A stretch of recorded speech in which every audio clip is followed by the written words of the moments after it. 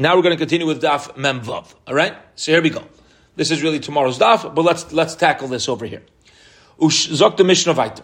Ushneya masurim lahamid reichayim v'tanur ulegadel tarnegaylim.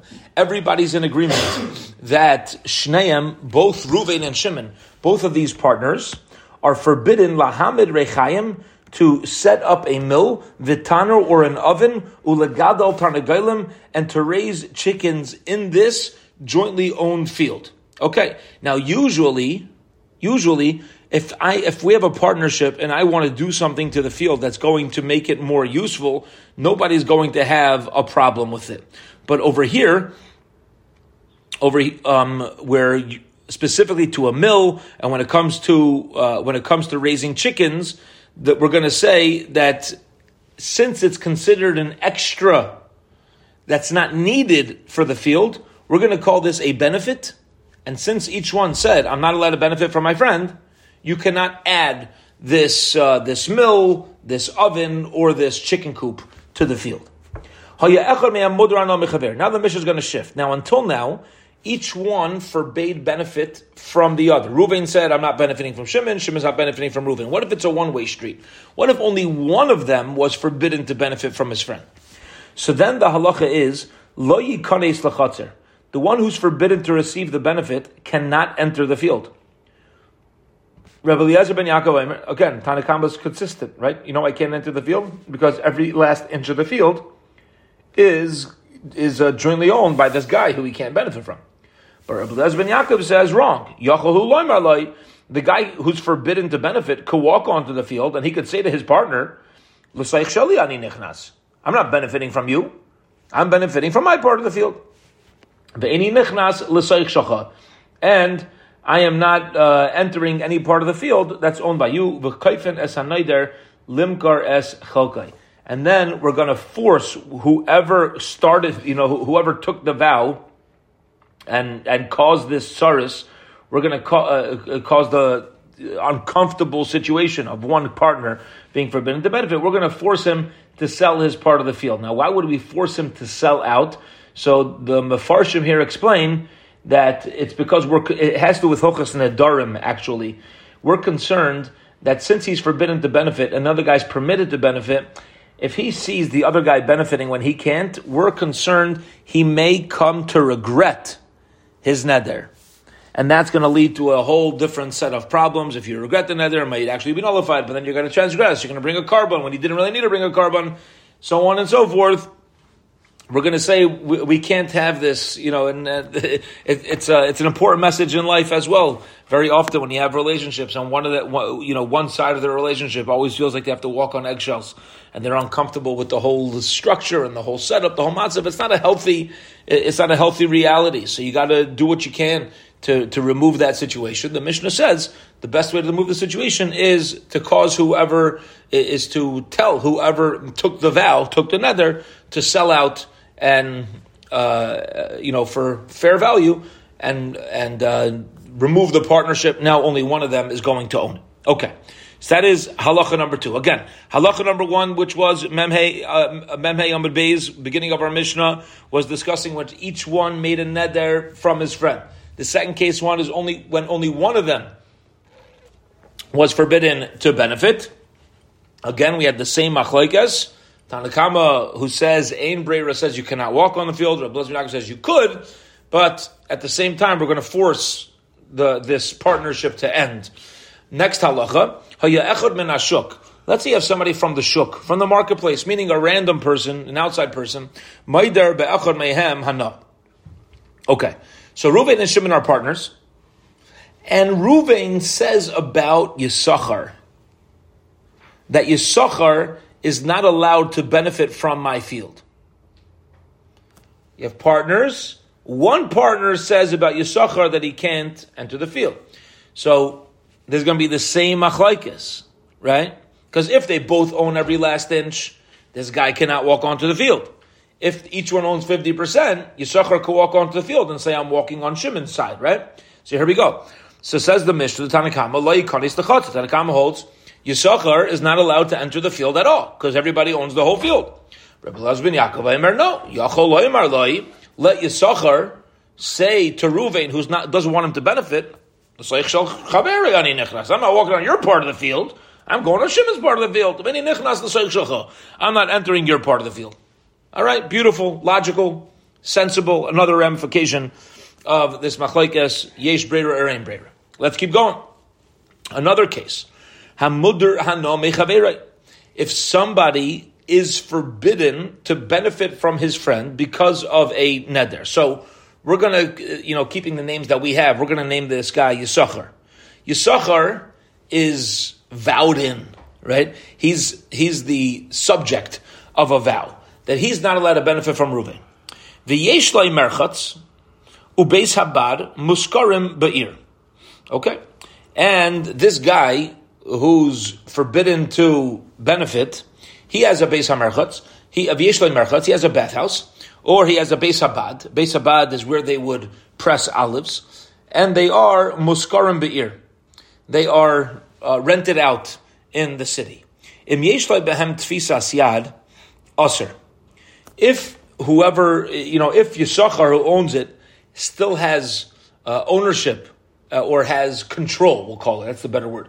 If he has control over these items, call it the wine press, the olive press, or the bathhouse, aser, he can't benefit. Ein lo behem tfisas yad. But if, let's say, he does not have control over it, then mutter, it's permitted for the other guy, whoever's not allowed to benefit. So let's say, let's switch around the case. I said Yisachar owns it. Let's say it's really Reuven who owns it, and he doesn't want Yisachar using it, but now Reuven's renting it out to the city. So whether or not Yisachar is allowed to make use of it is going to depend on Reuven's control over this, over the bathhouse or over the wine press. Okay. Now, what's the nafkamina? As we're going to see, Bez Hashem on Amud Beis, that when you rent something out and you've given up your rights to the renter, we're now going to view the renter as the primary owner, and anybody who's receiving benefit is going to be considered receiving benefit from the renter and not the owner, which makes a lot of sense. It makes a lot of sense, right? So, for example, if Reuven owns an apartment complex. Reuven owns an apartment complex. And you have Shimon, Levi, Yehuda all renting apartments from Reuven. They're on, 12-month long rentals. One of them wants to invite Yisachar to his house. Can the owner, the landlord, Reuven, forbid Yisachar from saying, Yisachar, you can't benefit from me? Therefore, that means you can't enter any apartment that I own. Or do we say, no, Reuven, we know you own the apartment, but you've been renting it out, and you have no control over these apartments. This is Shimon's on a 12-month lease over here. Levi's on a 12-month lease. You can't stop them and stop Yisachar from going over their house. So that's what the Mishnah here is kicking in that if you have somebody forbids the benefit, and he took a vow, so if he still has control over the property, even though it's rented, we'll say, Ataki, Yisachar can't come. But if he doesn't have control over it, he just happens to own it, and the renter is the one who decides what goes on inside the property, so then Yisachar is still permitted to go and benefit from the property. Okay. Final case of the Mishnah. Somebody says to his friend, kainam, an expression of a vow, I'm making a kainam, lebeischa, about your house, sha'ani nichnas, about entering. So Reuven says to Shimon, I am taking a vow, I will not go to you Shimon's house. Shimon, I'm making a kainam, I'm not coming to your house. V'sadcha sha'ani loikayach, and I will never buy your field. We had this, Gemara earlier quoted this Mishnah. Mace, and then the guy dies, he sells it to somebody else, mutter. Now, the guy who made the kainam is permitted to buy it. Because what did he say? I'm not going to go into your house. I'm not going to buy your field. But if the field is sold to somebody else in between, so now the guy who took the vow could buy it. Because he's not buying the field from whoever he made the vow from. He bought it from somebody else. Fine. But however, what if he says, kainam bayis zeh shani nichnas? I will never enter this house. He doesn't say I'll never enter your house. I'll never buy your house. He says I'm never going to go into this house. It's not about your ownership anymore. It's about the edifice itself. Or I will never buy this field. So even if the guy dies or sells somebody else, Asr, the one who took the vow, is still going to be forbidden to buy the house, and he's still going to be forbidden to enter the house or to buy the field. Because again, you didn't make it about who. It's not about who owns it. It's about the field itself, the edifice itself, and you're always usher to benefit from it. Clear? Yeah. All right. Beautiful. Okay. So we have a number of fascinating halachas. Let's give ourselves a quick overview. We said in the Mishnah when shutzfin forbid benefit from each other. So again, machlekes yesh breira or ein breira. Does each one own 50%, 100%? It's going to depend on whether they're allowed to benefit by saying I'm on my part. Then the Mishnah taught us that if one of them if one of them took a vow forbidding benefit, so then we have the same machlekes. Could the other one go on and say I'm on my 50%? Ultimately, even if he could, we said we force the sale and we end the partnership because otherwise we're going to come into isurim, possible isurim with the halachas of vows. And then we said the same machlekes applies for Yisachar coming from the marketplace. If one partner forbids Yisachar from benefiting, could Yisachar enter the field? Same thing. If you could divide the field, Yisachar could always go on and say I'm on Shimon's part. If they both own the whole thing, he can't. And then we said if somebody forbids benefit from a landlord forbids somebody to benefit from him, and then he rents it out. So it depends whether or not the guy could benefit from that land is going to depend on whether the landlord is still holding on to the strings and has control over that field. And the final case was if somebody takes a vow forbidding himself to purchase or enter a house of a specific person.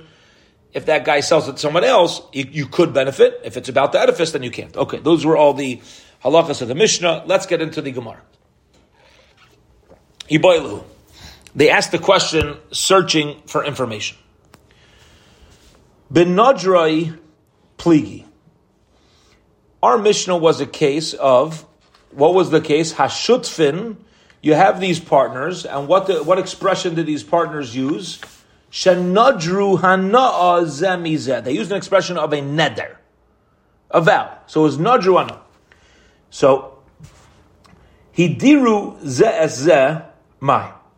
What happens if Ruvain, instead of Ruvain saying to Shimon, I won't benefit from you, and Shimon saying to Ruvain, I won't benefit from you, what happens if Ruvain says to Shimon, you cannot benefit from me, and Shimon says, Ruvain, you cannot benefit from me? Mi amrina, do we say, benadru hu de pligi, that it's only where each one took their neder that we have a machlekes, avol behidiru zeh. But let's say if Ruvain says about Shimon, it's not that Shimon self-inflicted this neder. What if Ruvain was the one who created for Shimon, and then Shimon created for Ruvain?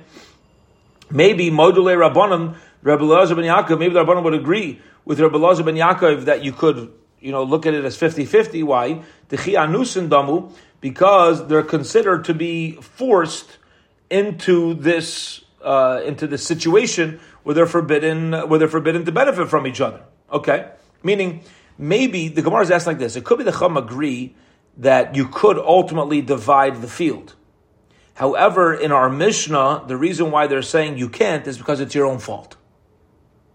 If you're the one if Ruvain says to Shimon, I will not benefit from you, so it's Shimon's own fault. It's Ruvain's own fault for saying that. Shimon's own fault. So we're going to kind of knas him.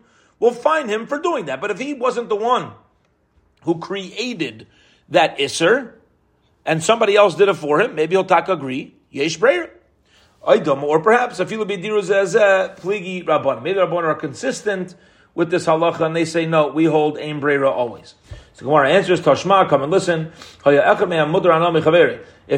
If one partner forbids benefit from his friend, upligi rabban, the rabban argues. You see from over here that the machlekes of yesh breira or ein breira, meaning the rabbanan's opinion of ein breira, applies whether the vows are here is a self-inflicted wound, or whether the vow is here by being placed by somebody else. They hold ein breira is a consistent rule.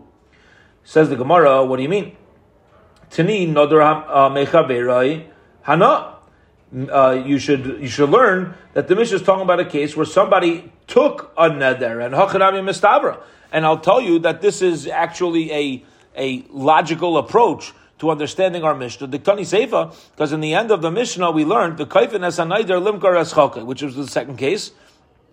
when one of them took a vow forbidding benefit, we said, whoever made the vow, we're going to force him to sell his chelek. Now, if you're going to tell me that we're dealing with a case where he was the one who forbade the benefit, so we'll call this a self-inflicted neder.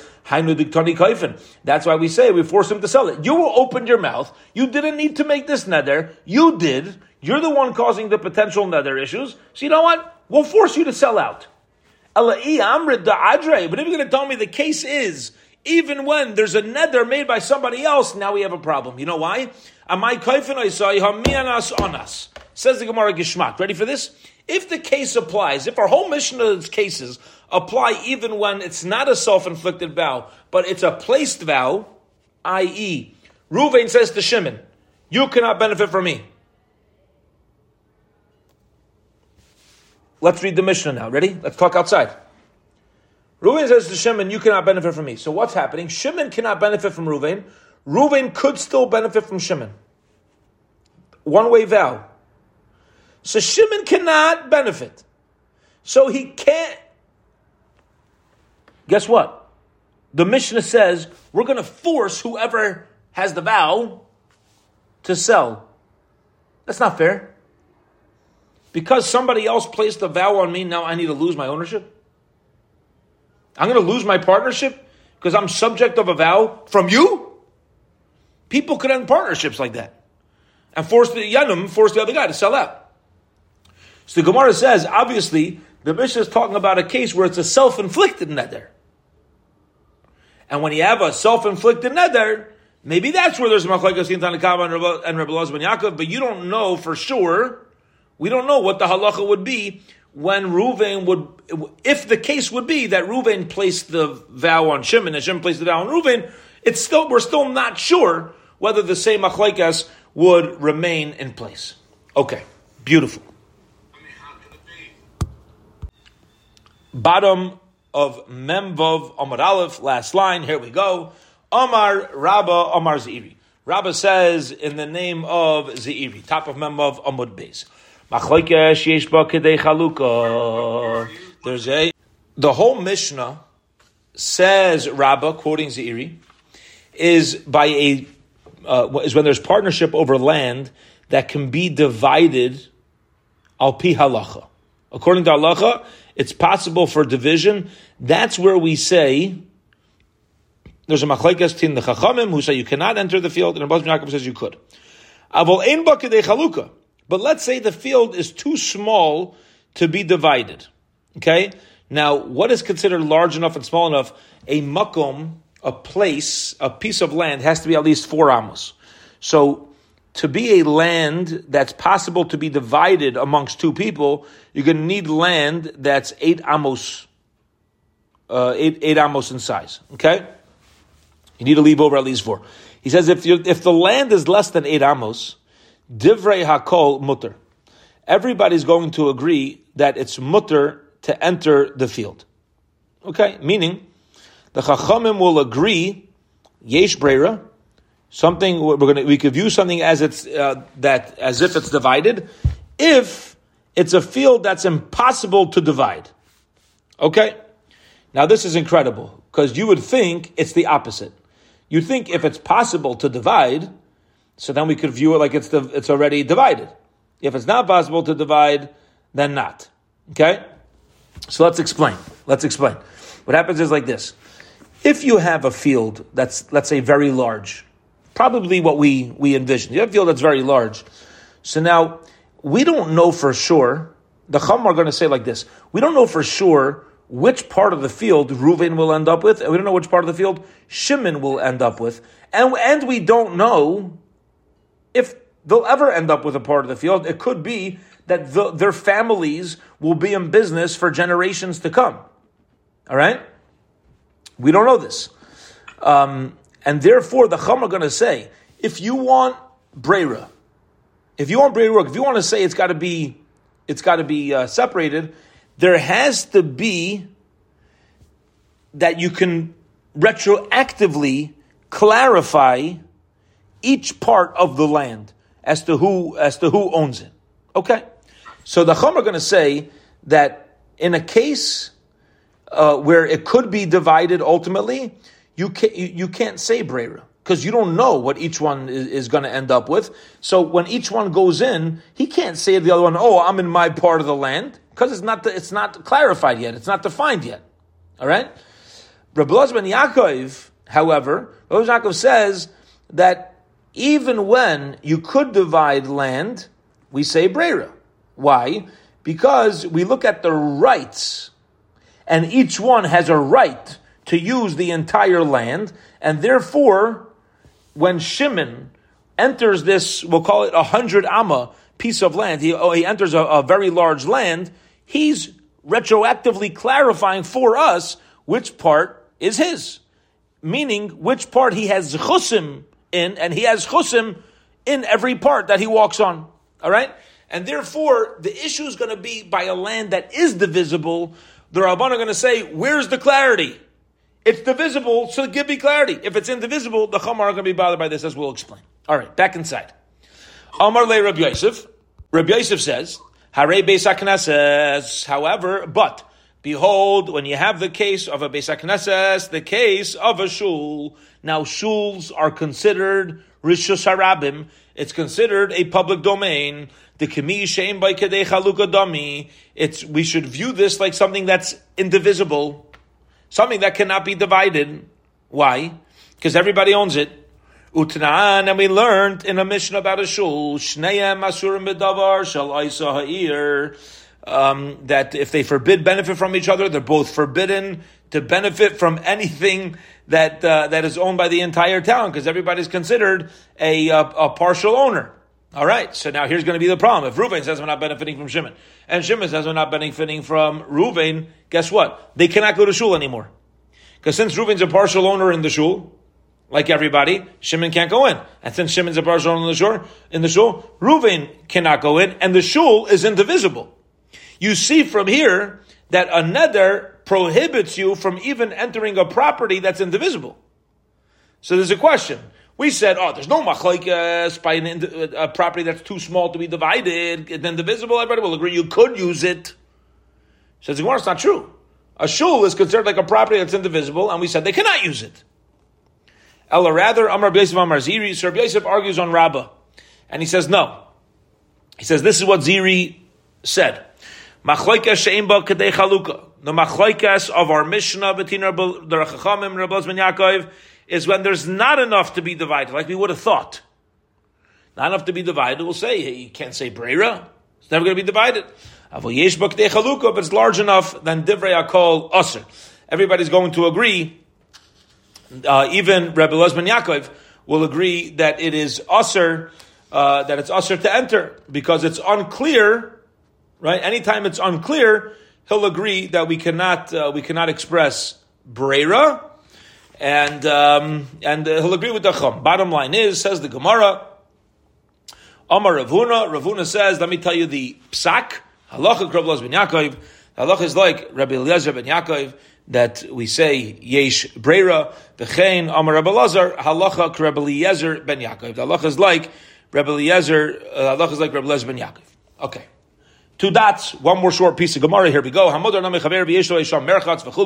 If somebody has a neder on him, and he's not allowed to benefit from this guy who's the landlord of a bathhouse or an olive press, so on and so forth. The kama tfisas yad, how much control does the landlord need to retain in order for this guy to still be forbidden to benefit from what he owns? Amar Rav Nachman lemechza l'shlish uravia. A half, a third, or a quarter. All of this is called, having control over some of the strings. Aval betzir lai. Anything less than a quarter is not considered any sort of ownership. Okay. So if the landlord gives more than 75% control to whoever's renting it, then he's not considered like a shutuf here anymore. He's not considered a partner in this anymore, and it's permitted for this other guy to benefit. Abai says no. I feel the batzir aser, even if there's less of 25% gains or ownership rights to this property, even if the landlord has less than 25%, this other guy, we'll call him Yisachar, is still not allowed to benefit. Heichi dami deshari. So when would Yisachar be permitted to benefit from a property that a landlord that he, when you're not allowed to benefit from the landlord, and now somebody else is renting it? At what point do we say you could use it? The landlord's not involved. The makabel b'taska, when the landlord gets a set amount every month. Okay, when the landlord gets a set amount every month, then we say Yisachar could gain from it. I.e., for example, the case that we gave, where Ruvain is a landlord over apartments. This apartment, he's getting $1,000 a month per apartment, and that's it. He has no rights to tell you who goes in, who goes out, how much electricity to use, how much not to use. You take your money and I get in tug. As soon as he if it's a fixed amount, no matter what percentage it is, but it's a fixed amount, that's where we say now you own it, but you have no control over this. Yisachar could gain. However, if let's say the landlord and those renting it didn't have a fixed amount, a set fee that they were paid based upon how much income they could generate from there, or so on and so forth, then we'll say the landlord still has a bias over here, and Yisachar would not be permitted to benefit at all or enter this property. Okay, Gavaldik, we'll hold it here for today. Have a wonderful, wonderful Shabbos, everybody.